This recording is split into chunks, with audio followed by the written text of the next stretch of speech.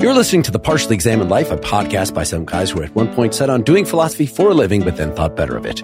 Our question for episode 307 is something like, can we be certain of the existence of the external world, and if so, how? We read two articles by G.E. Moore, A Defense of Common Sense from 1925 and Proof of the External World from 1939. For more information, please see partiallyexaminedlife.com. This is Mark Linsenmeyer, certain that I am not dreaming, in Madison, Wisconsin. This is Seth Paskin with at least one hand in Austin, Texas. This is Wes Alwan coming to you mind independently from Cambridge, Massachusetts. This is Dylan Casey, open to speaking with philosophers who are not exclusively human beings in Madison, Wisconsin. And I think for the first time, we are 50% COVID-ated. And I'm on the tail end and Seth is on the beginning. Yep. Yeah, Seth, you're a champion for being here. Well, we've just put this off for so long. And yesterday, couldn't do it because my wife was sick and I'm trying to watch my kid. And then I'm like, yeah, let's bump it to tomorrow and I'll get coverage. And then I show up positive this morning. So I was like, I realize there's irony, but also I feel like I have to commit to the cause. So I'll hang in as long as I can. Yeah. Hopefully we caught it before, like tomorrow you might be lying down all day, but that's true. We caught you quick enough.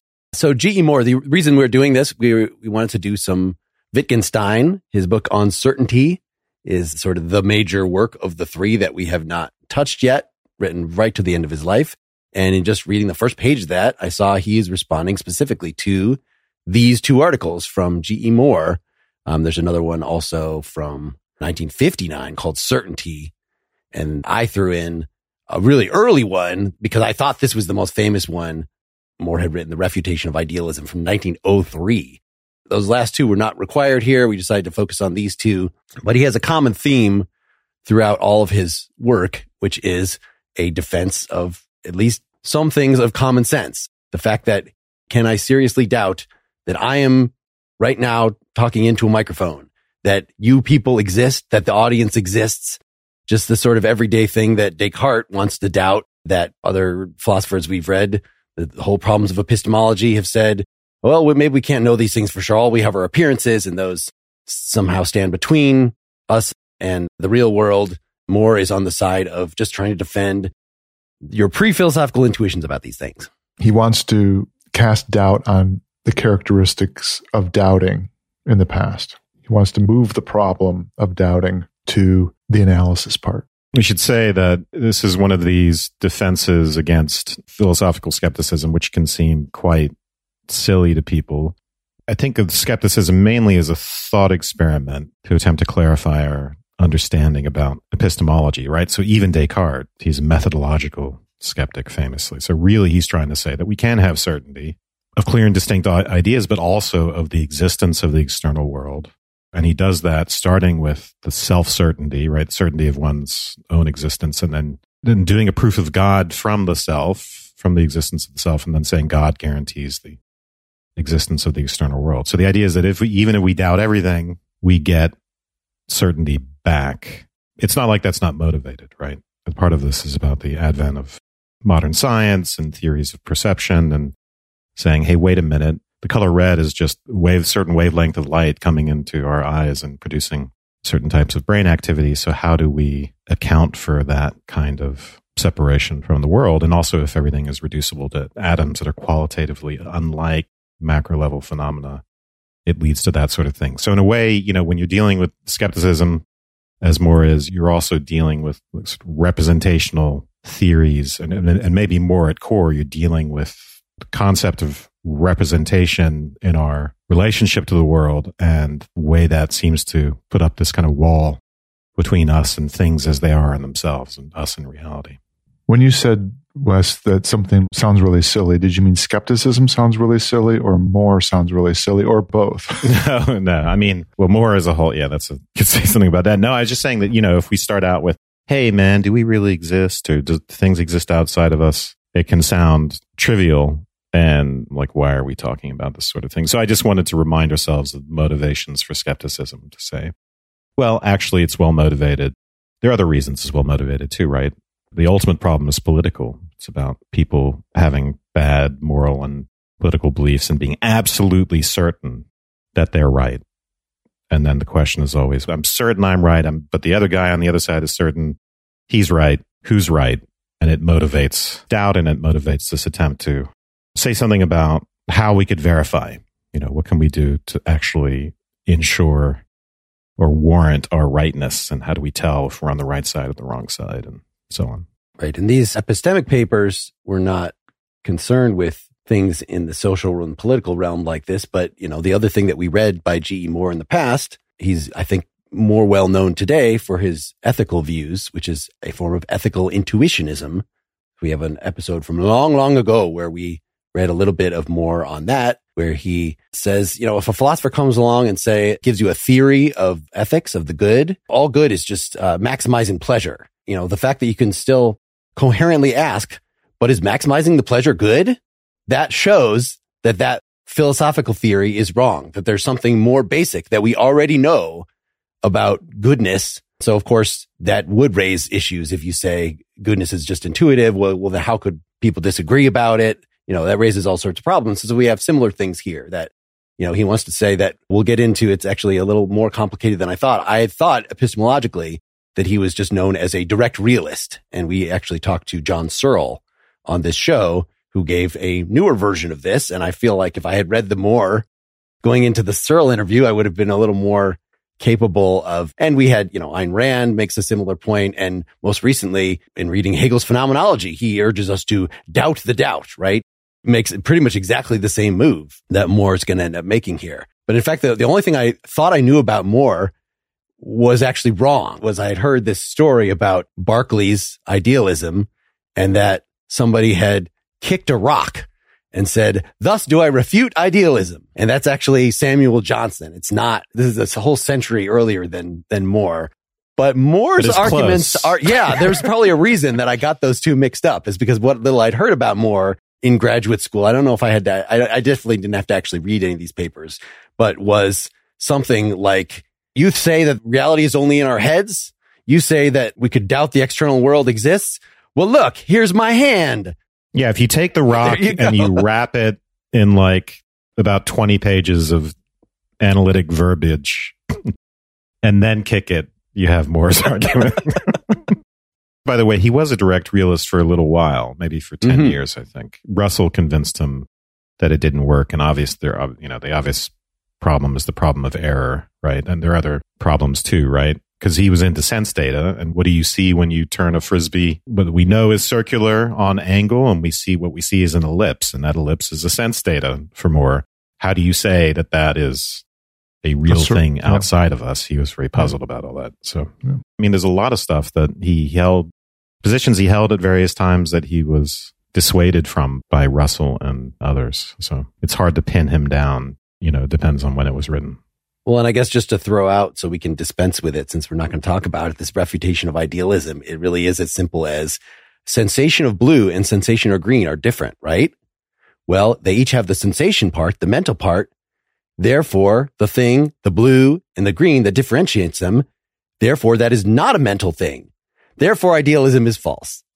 It really comes down to that. And, thought that we must, in having any belief, the point of intentionality, that beliefs and perceptions are always directed at something outside. And I think actually this is what Hegel's view, at least some of the time in the phenomenology, is as well, that we are calling in something external whenever we have some mental act. So Dylan, you were saying it sort of leaves open, pushing it to the analysis. Mm-hmm. And so I think this is something that more in the stuff we are talking about is open to, like, well, whatever perception is, whatever belief is, they grasp something external to the mind, he wants to say, but then you could say more about, like, well, what does exactly that mean?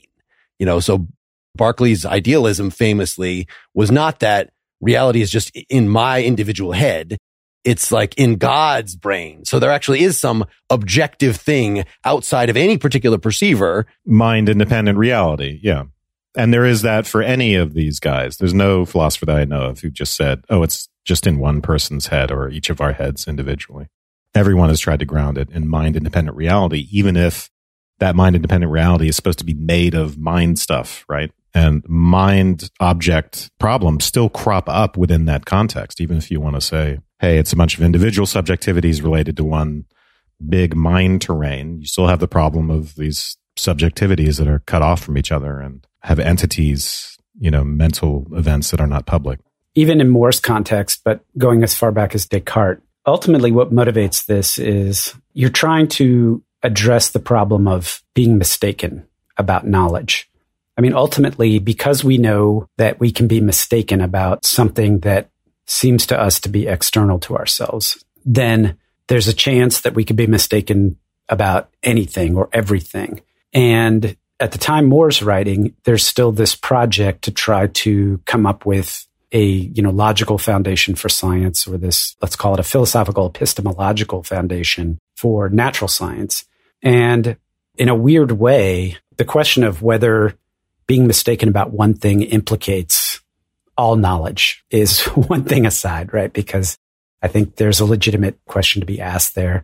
But then, the second part is whether when you think about it, and we've talked about this numerous times on this podcast, that the people doing science aren't worried about the state of their knowledge base, right? They're not worried about the philosophical underpinnings of the things that they're doing, simply because there's a certain practicality, if you will, or what's the word? I'm going blank here. Dylan's a pragmatic approach to the knowledge base. And in a weird way, More is recapitulating a pragmatic approach in some way, but doing it from the perspective of common sense or everyday experience, which ties in, of course, to Heidegger, who was a contemporary, and also doing it to try to address the broader, if you can be wrong about one thing, you can be wrong about everything problem. So it's a very interesting exercise. I want to reiterate or re-underline something that Wes said earlier about the background political question. It's not in More, but when you were talking, Seth, about this is, the epistemological question that we're running into, it occurred to me to ask, why is the question of error showing up now? In the sense of effective with modern science. I mean, maybe you'd argue that something like Zeno's paradox is a different form of that error question. But this problem of, I know I'm wrong, I figure out that I'm wrong, and now how do I account for that? Doesn't seem to be as big of a deal earlier. And to me, it ties directly to this political question, or a question of authority, of who's saying who's right about what. And when push comes to shove, you have something going on in the advent of modern science where you have a technique and you're fighting over a technique for how to decide whether you're right about anything that has nothing to do with individual people. It has to do with, a method or a way that we're looking out at the world, and we're going to come up with a process or a technique or whatever to support our certainty about our judgments. And that goes directly towards who and how we hold authority over other people in making decisions. And I think that in a very, very powerful way, this traces right back to that. That's what we're fighting about. And when you have a discussion about certainty, I can be certain about the world. I can have common sense about the world. There's going to be also the discussion about, well, I can also be wrong about the world. So how are we going to adjudicate that, especially for things that I'm really, really pissed off about? Or how are we going to adjudicate that when it feels like all you're doing is just saying that I'm crazy, but I don't believe I'm crazy? It's there. Ancient skepticism is the thing, and it's there. And the sort of, Dylan, as you mentioned, Zeno's paradox, but there's also, the stick that's bent in the water and all that classic ancient skepticism stuff. And then it's there in Plato as well, obviously. And the crisis that creates it is, as you've been saying, political and ethical, because society in general is full of shit.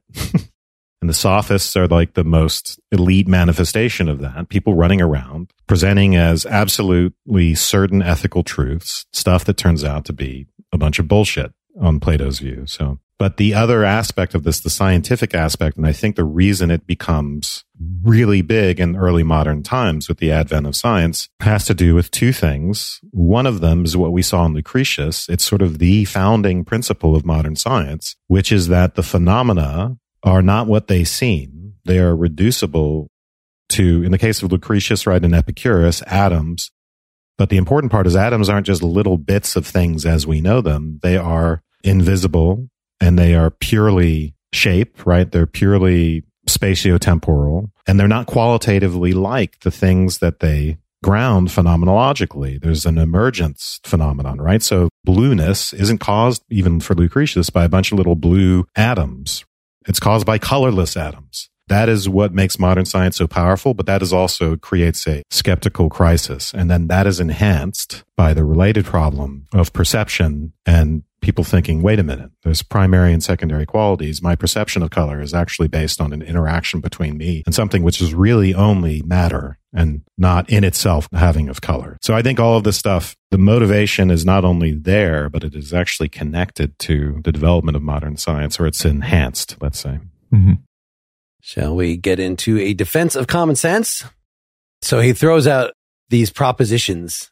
He does. He starts with, he wants to say, I differ from a lot of philosophers on these issues because I think there's a lot of common sense propositions that I know to be true and I know them with a certainty. And he calls these propositions truism. And they're really a set of propositions about mind or self, whatever you want to call it, and then matter, the world, that they have a bunch of properties which they're not dependent on context. We'll get into that. But Mark, why don't you give a few examples? Sure, yeah. So it's the top of the second page, page 33. Here exists at present a living human body, which is my body. This body was born at a certain time in the past and has existed continuously ever since, though now without undergoing changes. It was, for instance, much smaller when it was born and for some time afterwards than it is now. Ever since it was born, it has been either in contact with or not far from the surface of the earth. And at every moment since it was born, there have also existed many other things having shape and size in 3 dimensions from which it has been at various distances. Also, there have existed some other things of this kind with which it was in contact. Among the things which have, in the sense, formed part of its environment, there have at every moment since its birth been a large number of other living human bodies, each which has, like it, at some time been born, continued to exist from some time after birth, been at every moment of its life after birth, either in contact with or not far from the surface of the earth. Many of these bodies have already died and ceased to exist. But the earth had also existed for many years before my body was born. And for many of these years, also large numbers of human bodies had at every moment been alive upon it. And many of these bodies have died and ceased to exist before it was born. Finally, to come to a different class of propositions, I am a human being, and I have at different times since my body was born had many different experiences, each of which have been of many different kinds. I have often perceived both my own body and other things which form part of its environment, including other human bodies. I've not only perceived things of this kind, but have also observed facts about them, as for instance, things about its location, etc. And then goes on to talk about, I've had dreams, I've had imaginations, so things about the physical world and about his mental life. And so some of the interesting things to observe about these propositions is that they are contingent, right? So these aren't analytic propositions or synthetic a priori propositions, the kinds of things we might want to say that we can normally know with certainty, right? Previous philosophers like Descartes were okay with certainty as long as it was with clear and distinct ideas or with tautologies or math, right? 2 + 2 = 4, we know with a certainty. And it's not contingent. It's not dependent upon anything we observe. So these are contingent propositions, but it's not the case that any contingent proposition can be thrown into this list of common sense propositions. It's not like when I say, hey, I see my laptop in front of me right now, that is a truism or that is an item, that is a common sense proposition, because in many contexts, that proposition is not true, right? I go into the other room and that proposition, if I utter it in that other context, becomes not true. The things about these propositions, it doesn't matter where I am. Doesn't matter what situation I'm in, I can say them and they will be true if I'm rejecting skepticism. Why doesn't the laptop example just fall in with the truism that my body is at various distances from various kinds of things? His mantelpiece question. Has been. I mean, it is, right? But he's leaving that in general form because that'll always be true. It'll always be true that my body is at various distances from something. But you have to leave it general for it to be context independent. If you start doing specific contingent facts, those things vary based on fair enough your position within the world, what time it is, what time in the history of, He's not just listing, hey, anything that's an empirical fact that I've observed is common sense. But all of these in this section are related to his own individual experience, let's call it, his own individual point of view. The next section is what you can say about other human beings. Yeah, so he knows to be true with a certainty that there's this whole set of classes of propositions that resemble those in one. My body, the fact that I've had experiences, there are other bodies, all that stuff. But I can say that from everyone else's perspective. I know there are many other subjects who can say exactly the same propositions that I've just listed for myself and say that they know that with a certainty from their perspective. Yeah, he considers on the next couple pages this view that he doesn't really outline, but I guess was held among some idealists, that you might say, well, these are true depending on your point of view, or these are partially true and partially not true, and it sort of depends on your perspective. And we could sort of construct what that would mean. Like if you just think that the existence of human bodies is socially constructed. The only reason that we believe in human bodies and distances between them is because we have certain kind of perceptual apparatus. And if we didn't have that, then there would be a better description. So you could say, you could interpret that as like, well, it's true, from our point of view or something. But he wants to just say, no, these are just absolutely true. There's no benefit to be gained in introducing some sort of subtlety. When facing a family law matter, it can feel like an overwhelming and never-ending court process. It's vital to know that things will look better on the other side if you hire legal counsel with the skill and compassion to help. At Stange Law Firm, we represent clients in difficult family law matters every day. Visit FamilyLawRepresentation.com to schedule your consultation. That's FamilyLawRepresentation.com. Stange Law Firm, here to help you rebuild your life. Stange Law Firm has an office in Wichita. Kirk Stange, 120 South Central Avenue, Suite 450, Clayton, Missouri. On the bottom of 36, you read a big chunk at the beginning, Mark, but there's a kind of, Moore is very repetitive, but he has a kind of curmudgeonliness or a sort of like for crying out loudness about him. So at the bottom of 36, he says, in what I've just said, I have assumed that there is some meaning which is the ordinary or popular meaning of such expressions as the earth has existed for many years past. And this, I am afraid, is an assumption which some philosophers are capable of disputing. They seem to think that the question, do you believe that the earth has existed for many years past, is not a plain question, which should be met either with a plain yes or no, or by a plain, I can't make up my mind, but is of the sort of question which can be properly met by, it all depends on what you mean by the earth and exists and years. If you mean so and so and so and so and so and so, then I do. But if you mean so and so and so and so and so and so, and he goes on with a lot of so and so's, then I don't, or at least I think it's extremely doubtful. So this kind of way of talking, I found delightful. Yeah, I think the other bit of idealism, and eventually we're going to read some F.H. Bradley, which is one of the people he's reacting to. So we'll see what this means. But, it's British people trying to interpret Hegel, but is the idea that all properties that something has, including relational properties, are actually internal. We kind of got into this a little bit or considered this in our Aristotle's categories episode. But if you're a Taoist or something, you feel like the only way that something makes sense is by its contrast with other things, right? The only reason that individual objects exist is because there's other objects to contrast them with. Then that individual object, to give its definition, is to give a full definition, is to refer to every single other thing in the universe. And, yes. You could say that is going back even to like Leibniz's metaphysics. We have these weird, every little thing reflects everything else. To just say, well, what I mean by earth is just this thing. And we can all talk about this thing.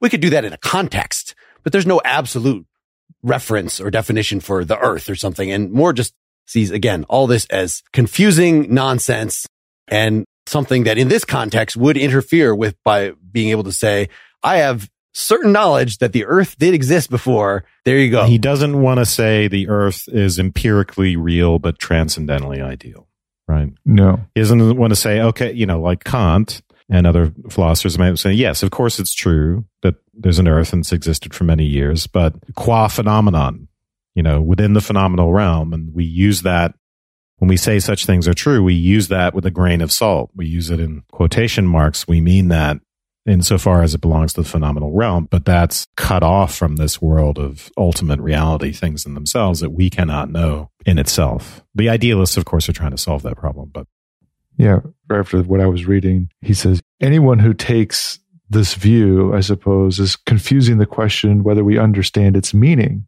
which we all certainly do, with an entirely different question, whether we know what it means in the sense that we are able to give a correct analysis of its meaning. That's partly what I mentioned earlier, but also I think it ties into what Mark was pointing to, that the interconnectedness that one might observe between things that then might, in some analysis, mean you need to understand everything in order to understand anything. He just thinks is baloney. Thinking specifically of Russell there and definite descriptions, right? Mm-hmm. So Russell's idea is that whether or not you're a skeptic about the other stuff, you can say with a certainty how to analyze those propositions, right? You give definite descriptions of them and you just break things down into their parts. And we saw with like someone like Carnap, right? You get down to the sense data and you can just say, okay, there are these, or maybe with Wittgenstein, atomic facts, right? You can say, here are the bedrock facts into which everything can be analyzed. And he says, that's the thing that I'm not sure about. I'm skeptical about that we can actually successfully do that analysis. Those guys think we definitely can do that, not me. I wasn't thinking of Russell definite descriptions here. And Dale, I'm glad you read, because I think that passage immediately following is important. What he says is, I know this with certainty. That doesn't mean that I can explain in every case where that proposition is used, how it's used. And it doesn't necessarily mean that I could explain how I know it with certainty. All I can do is simpliciter say, I know this with certainty.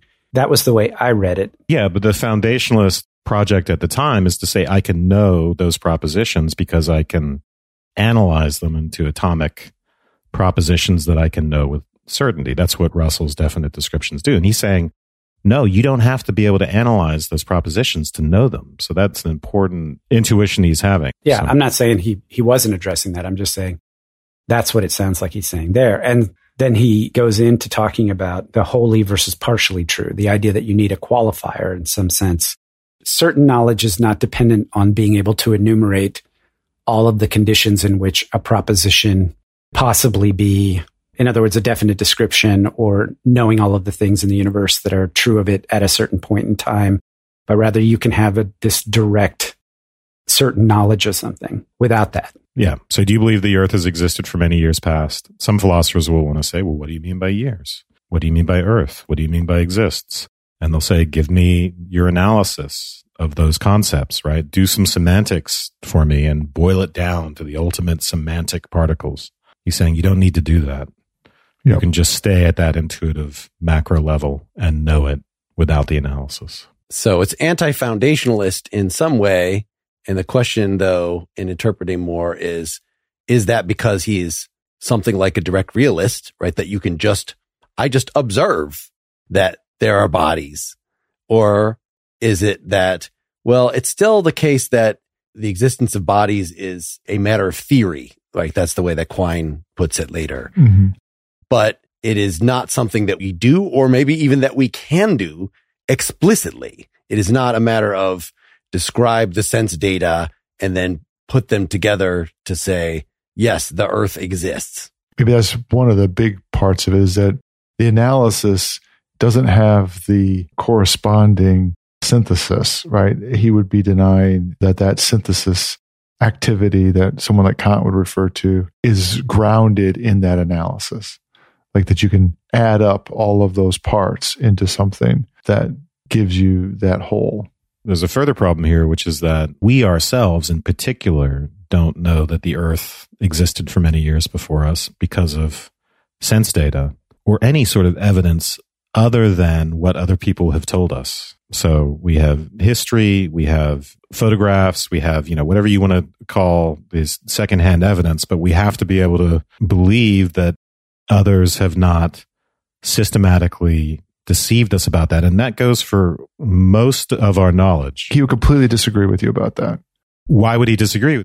This is one of the big implications here, is that we can trust that. So, it'll turn out to be part of the whole language game and the whole form of life that grounds that these pre-theoretical conditions that allow us to think and to say anything in the first place. So I guess I'm wondering, the way you're formulating sense data is one that is temporally constrained to the moment, so that my understanding of the past is opaque because I can't hold up the shape of the Earth or the contour of the land to my eyes, the way I can hold my hands up to my eyes and say, this is a hand. Yeah, because this is about the past. But my whole point about that is that there is other sense data. This is what I thought that someone like Moore would go down, is that there is other sense data, like glaciation and all that stuff, that would get you your understanding of the past and how your understanding of the present then. Right, but I haven't done the science. Other scientists are reporting that to me, and I accept that. And I may understand that, I may know some of it, but I have to trust in the community. I have to be able to say that others are passing on knowledge. Anyway, I didn't think this was going to be that controversial. I was just trying to give a preview of where we might go later on. So let's not get bogged down on that, because he's not talking about it directly, and I was just giving something speculative. But it is significant that he includes in the truism things that we're not directly perceiving at the current time. That's important to say, that I know that the earth was around in the past forever and ever, because it implicates our reliance on the community. Yeah, well, since Wes dismissed his own bringing up of this, that was actually, I was going to agree with him. You know, the difference between saying I have a hand, I know I have a hand, and I have a body that has existed over time, right? Because you have a direct experience. You can from that infer not just a body, but time. And you could say, well, I know the earth has existed at least as long as I've been around. But making the leap to, you know, the earth existed before I was born and will exist after, without having that link to direct experience, is pointing to some, what I would call second order experience that, you know, Wes, you said community, but it's pointing to a second order experience. It's not the same direct experience. Yeah, this stuff doesn't have to be based on my individual experience. In large part, it's based on me being plugged into, you know, I'm going to use the phrase language game. We'll get to that with Wittgenstein, but plugged into a form of life and into communal knowledge, into exchanges with other human beings and reliance on other human beings in a chain of custody, right? Of evidence that's been passed on from, you know, generation to generation. So, I mean, interestingly, this whole thing is about belief rather than perception, but we really want to, because the things that he thinks are so obvious are a matter of perception. We want to do the kind of thing that Locke did in his treatise on the understanding and talk about how we could, just what we're saying, how we could know the present, how we could know the immediate past, how we could infer from that things about the longer past. And he doesn't really get into the nitty gritty of that perceptual stuff. Maybe it's just that, well, there's going to be some account of perception, but we can set that aside. We're not talking about the psychology of perception here. We're talking about the rationality of holding certain beliefs. And ultimately, this is going to end up being, I think, you know, by talking about certainty, this ends up being something that is more about what is a rational starting point? Do we need something like the justification of anything we believe down to first principles, as somebody like Descartes or another foundationalist thought? Or is knowledge to be understood on some different model? The next step in this argument is to kind of put the burden of proof on the skeptic and to say, well, actually, your position is self-contradictory. And Mark, as you pointed out, this has kind of been a recurring theme, and Hegel was one of the guys to do this. Why not doubt the doubt? But the deeper position is that if you have skeptical ideas, we have them because they're motivated. We talked about some of those motivations. Advent of modern science, perception, atoms, this, that, the political. But those motivations include a lot of assumptions about the world, including common sense assumptions. And if your skepticism goes so far that it calls into question the very assumptions that motivated your skepticism in the first place, then you've undermined the whole project. So your skepticism is self-limiting. It can't simply kick the chair out from under itself. It can't deprive itself of its own motivations by getting too radical. I think that's not exactly what he's doing in this section, but that's part of the larger picture of this. It's sort of the argument that the fact that you're having this discussion means that something about what you're talking about is true. Page 42 in the middle, he's talking about skeptics. Some of them have spoken of such beliefs as beliefs of common sense, expressing thereby their conviction that beliefs of this kind are very commonly entertained by mankind, but that they are convinced that these things are in all cases only believed, not known for certain, and that some have expressed this by saying that they are matters of faith, not knowledge. Now, the remarkable thing, which those who take this view, is that in each case a philosopher is making an assertion about us, That is to say, not merely about himself, but about many other human beings as well. When he says no other human being has ever known of the existence of other human beings, he's saying there have been many other human beings besides myself, and none of them, including myself, has ever known the existence of other human beings. I'm not sure what to make of this particular formulation, right? This is why Descartes wants to stick with the I. I think philosophers would want to make those arguments by referring simply to their own experience so that they don't imply that they know that there are a bunch of other minds out there. I mean, isn't this kind of like Heidegger's point about the social being just paramount and indubitable, that the fact that we are using language means that words have objective meanings that I can't just change, and this is, of course, something that Wittgenstein is going to run with in his argument against private languages. Just that our participation in the social community at all means we already believe, we are already committed, whatever we might say, to the existence of other people and of time and the physical world and all this stuff that we're claiming to doubt. So at the very least, this could be, the kind of point that Hume makes, like, yeah, I understand as soon as you leave the armchair that you believe in causality in the ordinary way. But come on, philosophy is a special realm. And I think at least one of the secondary sources I was reading was just saying that Moore just denies this. Like, the armchair is just as much of a part of a world as everywhere else. There's no real value in this fantasizing, that you don't actually believe in other people. In this point about other people and the import of these things, and maybe it's directly related to the against the private language argument, this is how Aristotle tries to prove the fact that logic works, right? Yeah, the law of non-contradiction. Yeah. So he's going through all the ways in which we use to figure things out, like, syllogisms and stuff like that. He tries to do something like, I'm going to try to prove logic. And in the end, he doesn't prove logic. He admits he's coming up with plausible arguments for it. But the fact that we even speak to one another and understand one another is a reasonable thing that supports the fact that logic works. And there's more to it than that. Or it's, if you assume that the law of non-contradiction doesn't work, yeah, then nothing is meaningful. Yes. And you can't even communicate that. The proposition itself that there is no law of non-contradiction cannot be properly, meaningfully formed within the context of that rejection. I think you're right, Dylan. It's a very similar sort of argument, saying the relativist is self-contradictory, and here it's that the skeptic is self-contradictory. Before we go a lot further here, is there something to say about the distinction between skepticism and idealism that's worth pointing out?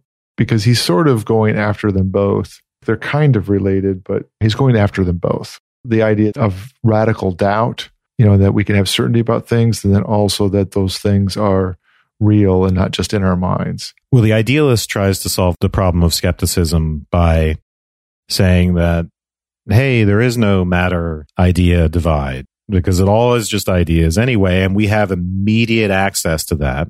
There you go, skepticism, you've been defeated, but we've had to take this radical step, which is unsatisfactory to a lot of people, but yeah. I mean, you could say that the common sense position, according to this, is that we perceive material objects. And Berkeley says, no, that's not common sense at all. Material object is a weird philosophical term of art that you came up with. Just say, I perceive tables and chairs, and then we can give an analysis of that. And then my analysis is going to be an idealist one. And I think that ultimately Moore is more nuanced, is not just rejecting that kind of Berkeley's full explanation out of hand. Mm-hmm. But he does want to say that things are pretty much how we perceive them. And sort of filling in the gaps here with what John Searle said to us directly is, well, to find out more about them, you use science. You wouldn't discover with science that actually these are just ideas in our head. I mean, maybe some kinds of quantum physics, if you take the Copenhagen interpretation and you can say, oh, well, there is actually mentality, but putting aside that kind of stuff that a lot of hard-nosed philosophers want to say, we cannot accept that kind of interpretation of what science might be telling us. It would be very strange to either say, well, you think you have a pretty good idea of what perceiving a table, perceiving a chair, perceiving another person is, but actually either you can't actually know that, so we're skeptics, or they're actually just a bunch of swirling ideas. You thought they were atoms and molecules and things, but actually those are, so either way, it's supposed to be a very counterintuitive interpretation that he's arguing against. So he's trying to chop all the counterintuitive ones off. Let me just interject this real quick, because we're going to get to this in section 4 on the analysis in terms of sense data. He's not a direct realist, as far as I can tell in this paper, because he understands, right, that phenomenologically we're seeing ellipses standing in for things that are circles, right? It's a very basic thing. That's a huge problem for direct, naive realism. Trying to address Mark's point about the nuance over Berkeley's position. I think it's the step where he says, I know with certainty that I have existed over time and that I have this certain knowledge, and I know that there are others like me. When everything becomes idea in some sense, you lose this connection to the possibility of other subjectivities. So I think we're going to move on to more of that in part 2 here. I understand your COVID is getting the better of you, Seth. Do you have any, to end part 1 here, any closing words about this? Maybe we'll get you back for part 3, but I'm not counting on it. Yeah, we'll try. Well, typically this question doesn't interest me. And so I expected to just be like, ugh. And more can be delightful and tedious at the same time as a writer, which is interesting. But I do want to participate in the conversation about Wittgenstein. I'm not in love with the guy, but it's important to me to be a part of this later Wittgenstein conversation about uncertainty. So I'm willing to slog through the more if it's going to help inform that conversation. Yeah, I think Wittgenstein is also, even though Wittgenstein is known, later Wittgenstein is not being a systematic philosopher, still the fact that you can talk about stuff in terms of language games, whereas Moore doesn't offer us, I feel like, something that we can just say, oh, well, in the language game context of, our everyday experience, of course, tables and chairs exist and they are approximately what, that he doesn't give us. He's more consistently analytic, by which I mean anti-systematic. We're going to consider each sentence by itself. We can trace these patterns in the way that Moore argues against various pretentious philosophical or skeptical conclusions, but it's not like this is what, in the area of epistemology, this is Moore's philosophy. Like, we've even had a hard time. He sounds like a direct realist, but he's not going to be a direct realist. So, it's more subtle, as we've said.